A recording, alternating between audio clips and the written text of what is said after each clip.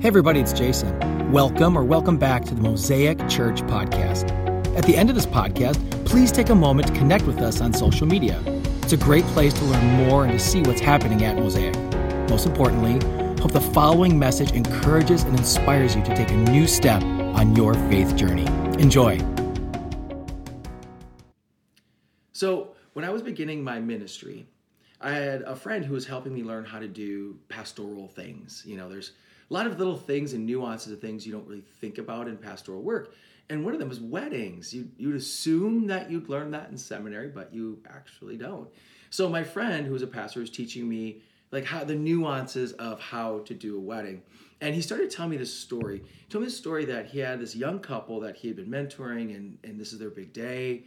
And you go through all of the details and all the work that goes into it. And he was explaining the story. He said, so then something happened. He went up and was finishing up the sermon part of it, and then went into the ending. And you've all been to weddings, so we know how the ending goes.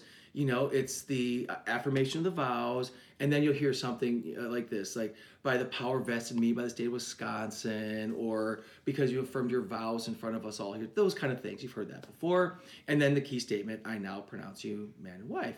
So my friend, something happened and his wires crossed. So he goes through all of this, and he gets to the part where I now pronounce you man and wife. And he says, the power vested in me by the state of Wisconsin, I now baptize you in the name of the Father and the Son and the Holy Spirit. And so you can imagine how that went, everyone starts laughing, and the couple is like laughing, and he's just sitting there because he didn't really know what he said. Do you know what I mean? You've had those times before. And so he didn't really know what he said, and then it hit. And he said that feeling of like what he had just done. Now here's this couple's most important day of their life, right? Like they've been waiting their whole life for this moment, and he just botched it. I mean, he just blew it out of the water. And he was so embarrassed. And of course he said, it was fine because it was funny and people were fine. But I just feel terrible about that. Like this is their day, and I can't undo it. It's done. Words are like that, right? Like we say something and like it floats out in the air, and you just wish you could like grab it and put it back into your mouth, but you can't. And what we're left with is regret.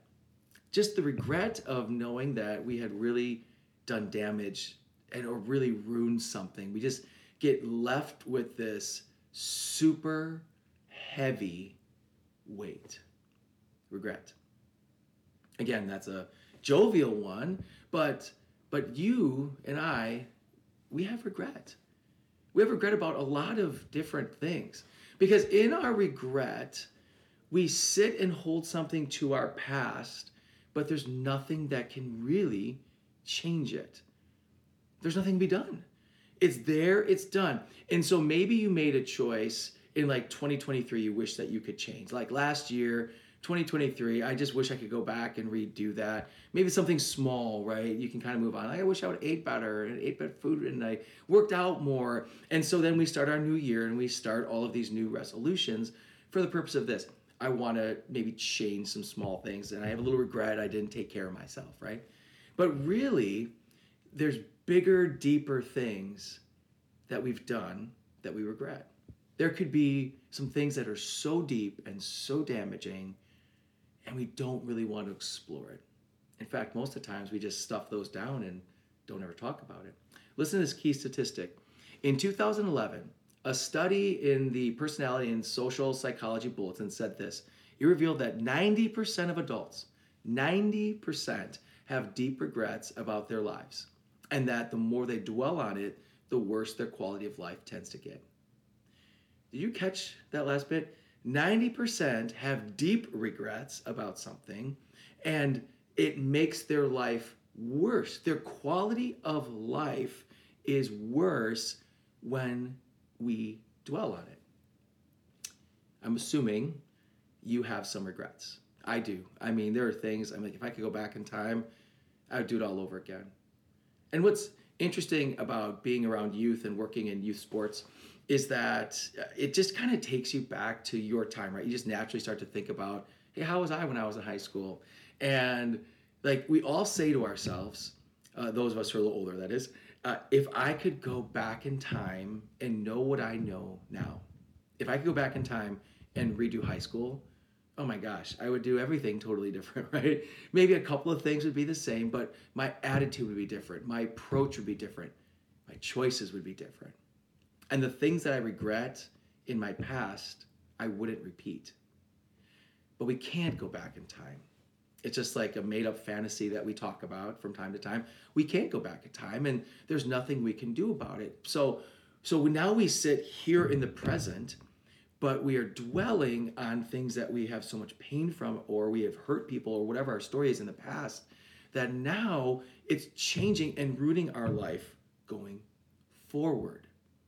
Regret is ruining or making our quality of life, not necessarily ruining, but ruining like our quality of life going forward because we are sitting in the past. Maybe you understand a little more clearly if I give a couple examples. Maybe you did something like lying, or going on social media, or doing things that like were damaging in your work. Okay, those are ones where you feel bad for a while, and then you tend to get over it, and you're like, well, I shouldn't have done that, and say you're sorry, move on. What about those really deep, dark ones? The ones that hurt really bad. The ones where you ruined, in your opinion, you ruined someone's life, like you broke somebody. Those are hard. Those are really hard. Knowing that you have really damaged somebody's life, how do you get over that? The other piece, maybe our regret comes from places of things we did not do. Did not do. Bronnie Ware is a caregiver. Spent a lot of time, this woman spent a lot of time in caregiving with patients who are on their deathbed. And here's the top 5 regrets she has in her book, top 5 regrets of the dying. She says this, top 5, see if you can relate to this. 1, working too hard. Spending your life working. It's the top regret. 2, not expressing their feelings, feeling bottled up, not being honest, like not being honest about your life or your desires, or like just not being honest how you feel about things. 3, not staying in touch with friends. 4, not letting themselves be happy. And 5, not being courageous enough to live true to themselves. 5 top regrets of someone who is dying. Regrets. I sit at the end and I didn't do anything. Or regrets, right? Like in my age now, and at this age, I can't do things I could when I was 18 years old. I mean, I can't even shovel without being sore anymore. Like, my goodness. And so we have regrets, like, because we can't go back and do what we wanted to do. Not doing something can leave us with regrets as well. It comes in many forms, and it impacts us in so many ways. But today, we need to explore the truth about regret. We need to release the things of our past to accept the forgiveness of today. Let me say that again. You need to release the things of our past to accept the forgiveness of today. If God is in work in us and through us, what does he have for us when we have all this past that just feels at times almost unforgivable? Maybe forgivable, but we can't get over it. And this is so incredibly hard because regrets can weigh us down and really break our heart. So we're going to take a look today in Acts chapter 26, 9 to 11. If you have your Bible apps, Acts 26, 9 to 11. This is the Apostle Paul. And this is a key passage from the Apostle Paul because the Apostle Paul is someone that we hold really high in Christianity. He wrote most of the New Testament. I mean, he has so many works. He's the first church planner, so hey, I like him, right? First church planner. He's out there. He's spreading the gospel. We know him as this amazing man. The truth is, he has a terrible, terrible past. Listen to this. Acts chapter 26, verses 9 to 11. I too was convinced that I ought to do all that was possible to oppose the name of Jesus of Nazareth. And that is just what I did in Jerusalem. On the authority of the chief priests, I put many of the Lord's people in prison. And when they were put to death, I cast my vote against them. Many a time I went from one synagogue to another to have them punished, and I tried to force them to blaspheme. I was so obsessed with persecuting them that I even hunted them down in foreign cities. One person who had to let go of regret is the Apostle Paul. I mean, this guy, and we know him as Apostle Paul. Before that, he was a Pharisee, and so he's a teacher and holder of the Jewish law. And he's a son of a Pharisee. So his job is to literally make sure that the word of God to every degree is being held. And very clearly, anyone who says that they are the son of God, that's blaspheme, right? Unless he really was the Messiah. So Paul was waiting for the Messiah. That everybody was waiting for the Savior to come. Some just didn't believe it was Jesus.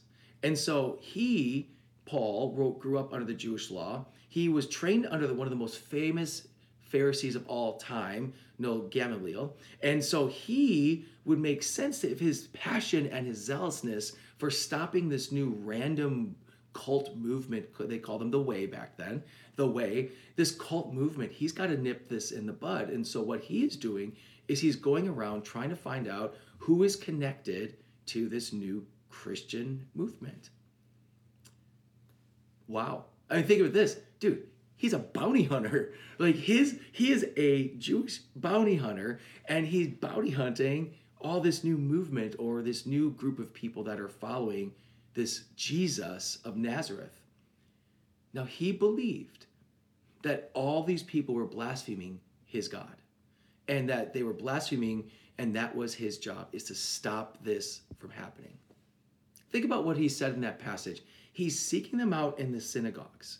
He's looking for them, men, women, anybody. If you are saying that you're part of this, he's finding them and throwing them into jail. And at the same time, when someone's life was on the line, he was casting the vote to have them killed. The Apostle Paul, one of our heroes, was killing Christians. How awkward was that later on when he transformed and he's hanging out with some of the people he put in jail? You ever think about that one? Like, how awkward would that be? Like, oh, hey, church, what's going on? Yeah, that was me, right? And so Paul is the epitome of regret. He now has to live in the fact that the very thing that he lives and dies for and is going to give his everything for and his very life for, he was part of trying to stop the movement and try to stop the very people that he's going to call family later on. Regret. Regret.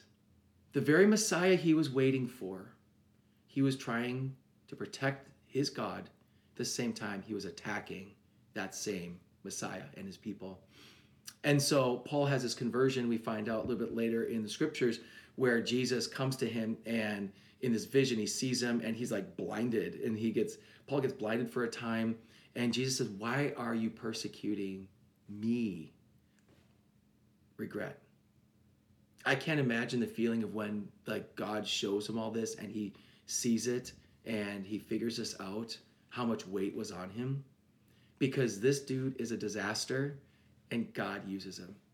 This guy has such a messy past. God uses him as an instrument, and he sends him to go preach the gospel to the Gentiles. And we're sitting here today as a part of the movement of Paul. What a crazy thought. That this guy who he's not qualified to be a part of this, he is 100% not qualified, and Jesus uses him. But imagine that regret. So a perfect example, because we have such a wrong view of people in the Bible. We have such a wrong view so many times of what it really means to follow Christ. We often look at the Bible, and rightfully so, it holds in really high regard for the men and women of scriptures. But when we read the word, what we find out is that they are all hot, flaming messes like you and me, except for one person, Christ. Christ is the only one. Jesus is the only one who doesn't have all this messy past. And we look at prophets, we look at kings, we look at his disciples. It is a big mess. Humans are a huge, monstrous mess. And even these heroes of our scriptures, these heroes, man, they mess things up. Let's take King David, for example. King David, he was an all-time hero in the Old Testament, one of the greatest kings of all time. King David Maybe you're familiar with that story with him if you heard David and Goliath and some of the stories of David. Here's what's fascinating about David. This is what David did. The greatest king of all time, greatest warrior, okay, sends out one of his men to the front line so that he is killed in war. So he has him killed, but like it's hidden because he slept with that dude's wife and she's pregnant. Whew. Regret. Forget. And we watch David in the Psalms lament and have all this regret over what had happened. But over and over and over again, God uses people like Paul and David and you because I want you to hear this. Failure is not final. Failure is not final. Part of the reason we hold on and hold regret so much is that we look at our failure there as like the end point. It's the closing of a chapter. It's over. That's I'm done. What I've done is like I can't fix that, so it's over. It's in the past. And correct, it is over in the past. However, it's not final because God can transform everything in us for the future. The past no longer exists. The future does not exist. This moment does. And while we're in this moment, God is working in us to transform what we have done into what we can do. He's transforming us regardless of our past. He can take that, transform it to what he can do with us in the future because failure is not final. We are not qualified. We are messy, but God is love. And that's the beauty of it. Paul was not qualified. He's having everybody killed. He's having Christians killed. He's not qualified. But then God changes the world through him. Hopefully you feel some weight coming off right now, guys. Failure's not final. There is no ending to the greatness of what God can do. And when we hold regret without handing it to him and let him transform us for the future, in a lot of ways we're saying, God, we don't believe that you really forgive us. That's hard too, isn't it? Some of the stuff that we've done. And so the weight that we hold sometimes because of our regret, and it's because we don't really know how to accept forgiveness. I get it. It's hard. But that's the beauty of our God, is that he loves and forgives and loves and forgives over and over and over again. So patient with us. It's unbelievable. Listen to this. This is in 1 Corinthians 15, 9 to 10a. Paul is again writing this. He says this, "For I am the least of apostles and do not even deserve to be called an apostle because I persecuted the church of God. But by the grace of God, I am what I am. And his grace to me was without effect." Paul's like, I'm the least of all the apostles. I'm not even worthy to be called like on your team. I persecuted God's people. I sent them to jail. I had them killed. But here's the thing. By God's grace, I'm being transformed. I am what I am because his grace has transformed me. He regretted his past, but he didn't let it stop receiving what God had for him going forward in God's grace, because he is relying heavily on it because of what he had done. So our messy past should make us look at grace as the greatest thing in the entire world and have us lean into that, because grace is the undeserved favor from God. Grace is undeserved favor from God, and we get to lean into that knowing that there's nothing we can do. It's simply God's work. Like Paul, we have to admit it. We have to admit to and put on the table our regret so that God can transform us for the future. And so this is so key. So please hear this. If we choose to not acknowledge our feelings of regret, if we choose not to, and we keep them hidden, we allow the pain of our past to limit our potential ministry God has for us to do through us in the future.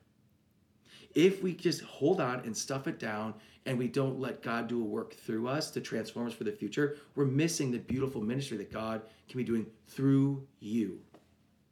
Your past is gone. We repent, we give it to God, we move forward. It's often, man, we just got to work through it. We harbor the regret. We don't want to work through it. So I want to do just 5 practical things for you today of how do we do. I ask the question of how do we get through this? Because it's hard and we sit in this. So Mark Altog has some very practical ways. He has 7 powerful steps to overcoming regret. And I just picked 5 that I really liked. There's 7. I like these 5. They're powerful ones, and they can connect with you today. So write these down, re-listen to this, make sure, and let's grab one. If we could grab one for those of us who are holding on to this regret, because today can be the day of freedom for us if we just start to transform now and hand it to God so that we can be in use for his ministry for us in the future. So listen to these. Number 1, these are ways. How do we get through this power of overcoming regret? Number 1, bring your regrets to God, confessing, repenting of our sin that's created these feelings, and receive the forgiveness God has for us. Listen in 1 John 1:9. If we confess our sins, he is faithful and just to forgive us our sins and purify us from all unrighteousness. Bring them to God. We don't want to talk to him necessarily about stuff of our past, but if this is hanging, he already knows. Oh, talk to him about it. Embrace it. Go to him with it. Talk about what's going on in the past and confess and repent. Repent is this turning around. We don't keep doing the same thing. It's a 180. So saying, hey, God, I did this. Confess. God, I don't want to ever be a part of this again. Repent. Release. Because that is where forgiveness comes from. So bring your regrets to God, repent, confess, and release. Number 2, forgive ourselves by remembering that the Spirit has set us free in Christ from all condemnation, sin, and death.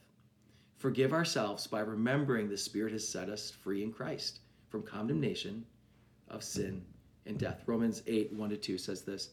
Therefore, there is now no condemnation for those who are in Christ Jesus, because through Christ Jesus, the Son of the law of the Spirit, who gives us life, has set you free from the law of sin and death.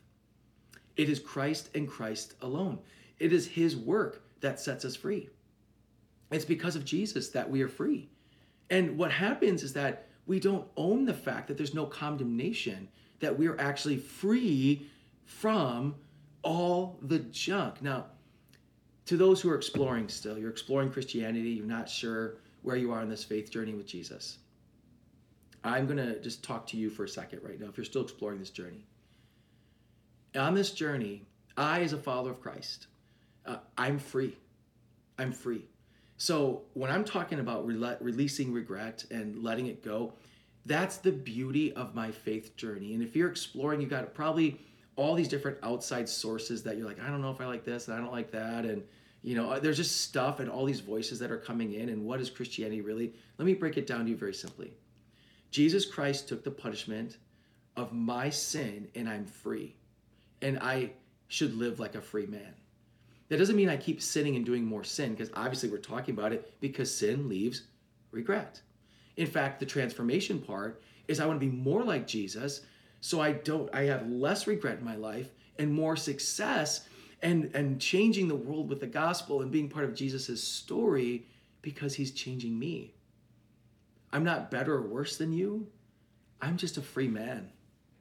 And when I die, and if you're not there and you haven't come to Christ, there's something the word says, I am free from my sin, and those who die without Christ are guilty of their sin. Guilty. I'm free, and it's not because I'm good.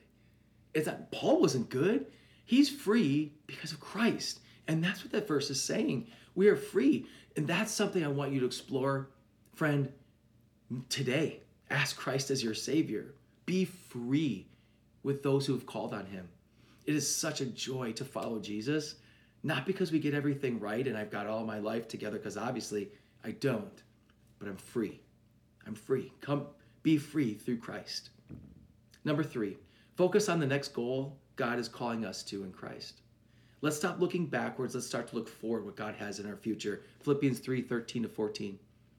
Brothers and sisters, I do not consider myself yet to have taken hold of it, but one thing I do, forgetting what is behind and straining toward what is ahead, I press on toward the goal to win the prize for which God has called me heavenward in Christ Jesus. I don't have it all together, but this is the one thing I do. Forget what's behind. Go forward with what's going to happen in the future. Be transformed now for the kingdom. So now the goal is we have our pasts. We've repented. We let it go. We now have God transform us so we can be used now for his kingdom moving forward. Fortunately, sin leaves scars, and we can let go And that's why, sin is just such a terrible thing. We're always scarred with it. But that scar doesn't have to define us anymore. Release and look now to what's the future. Number 4, give thanks to God for his patience despite our shortcomings. Man, God's patient with us. He is so patient. And even though we have all these shortcomings, he is so patient with us. Listen to this verse, 1 Thessalonians 5:18. Give thanks in all circumstances, for this is God's will in you in Christ Jesus. Give thanks. How do you realize God's patience? We celebrate and give thanks. We don't look and hold our head down for the past. Instead, we worship God for his patience with us and ask the question, how in the world do you still love me? I ask that question a lot of myself, all this stuff that goes on, the I should know betters. Hopefully you're not messing up as much as I do, it seems, but it's his patience and his love that he keeps coming back to over and over again. And so that brings us to a place of worship. It brings us to a place. That's why we sing the songs, and that's why we are in the Word. Give thanks in all circumstances. That let your past and what has happened be transformed. Use it now, whatever it could be, to be forward for the kingdom and for what God can do in you and through you. Number 5, surround yourself with Christian community, accountability, encouragement. Love technology. Look at what's happening today, right? Can't be there, can use technology to connect. It's so awesome. Love it. But the truth of the matter is, it's not the same sitting in your home streaming sermons than it is being together. And when we surround ourselves in community, we start to bear the weight of life together, and we start to understand that we're all on the journey together. We need it for encouragement. We need it for accountability. Hebrews 10:25. And let us consider how we may spur one another towards love and good deeds, not giving up meeting together as some are in the habit of doing, but encouraging one another, and all the more as you see the day approaching. We need encouragement. I need encouragement because in my lowest of low points, it was people that came around me and brought me up. In the low points of my life, it was brothers and sisters in those valleys. When I'm sitting in that regret, in that weight, I'm sitting in it. It was people who walked with me on my journey, got me through it. And if it wasn't for my brothers and sisters, man, there were days I just didn't want to keep going. Didn't think I ever would get out. My brothers and sisters did. And that's why we have our church family, which I'm so thankful for. We have our small groups, getting together one-on-one, cup of coffee. We do life together for a reason. Because life is hard. But failure is not final. Every single one of us, every single one, wish we'd go back. Put me in a time machine, put me back in time, I'd do all this different. Wish we could, but we can't. Failure's not final. So today, let's learn. Let's learn from the Apostle Paul. Acknowledge our sin. Repent. Let go of the past. Be transformed to today. And look forward to what God has for us in the future. Once again, thank you so much for listening. If you live in Southeast Wisconsin, we'd love to connect with you at our weekend gathering. For service time, directions, and to learn more about our vision to ignite a movement of love that transforms our community and the world, visit us at mosaicwi.com.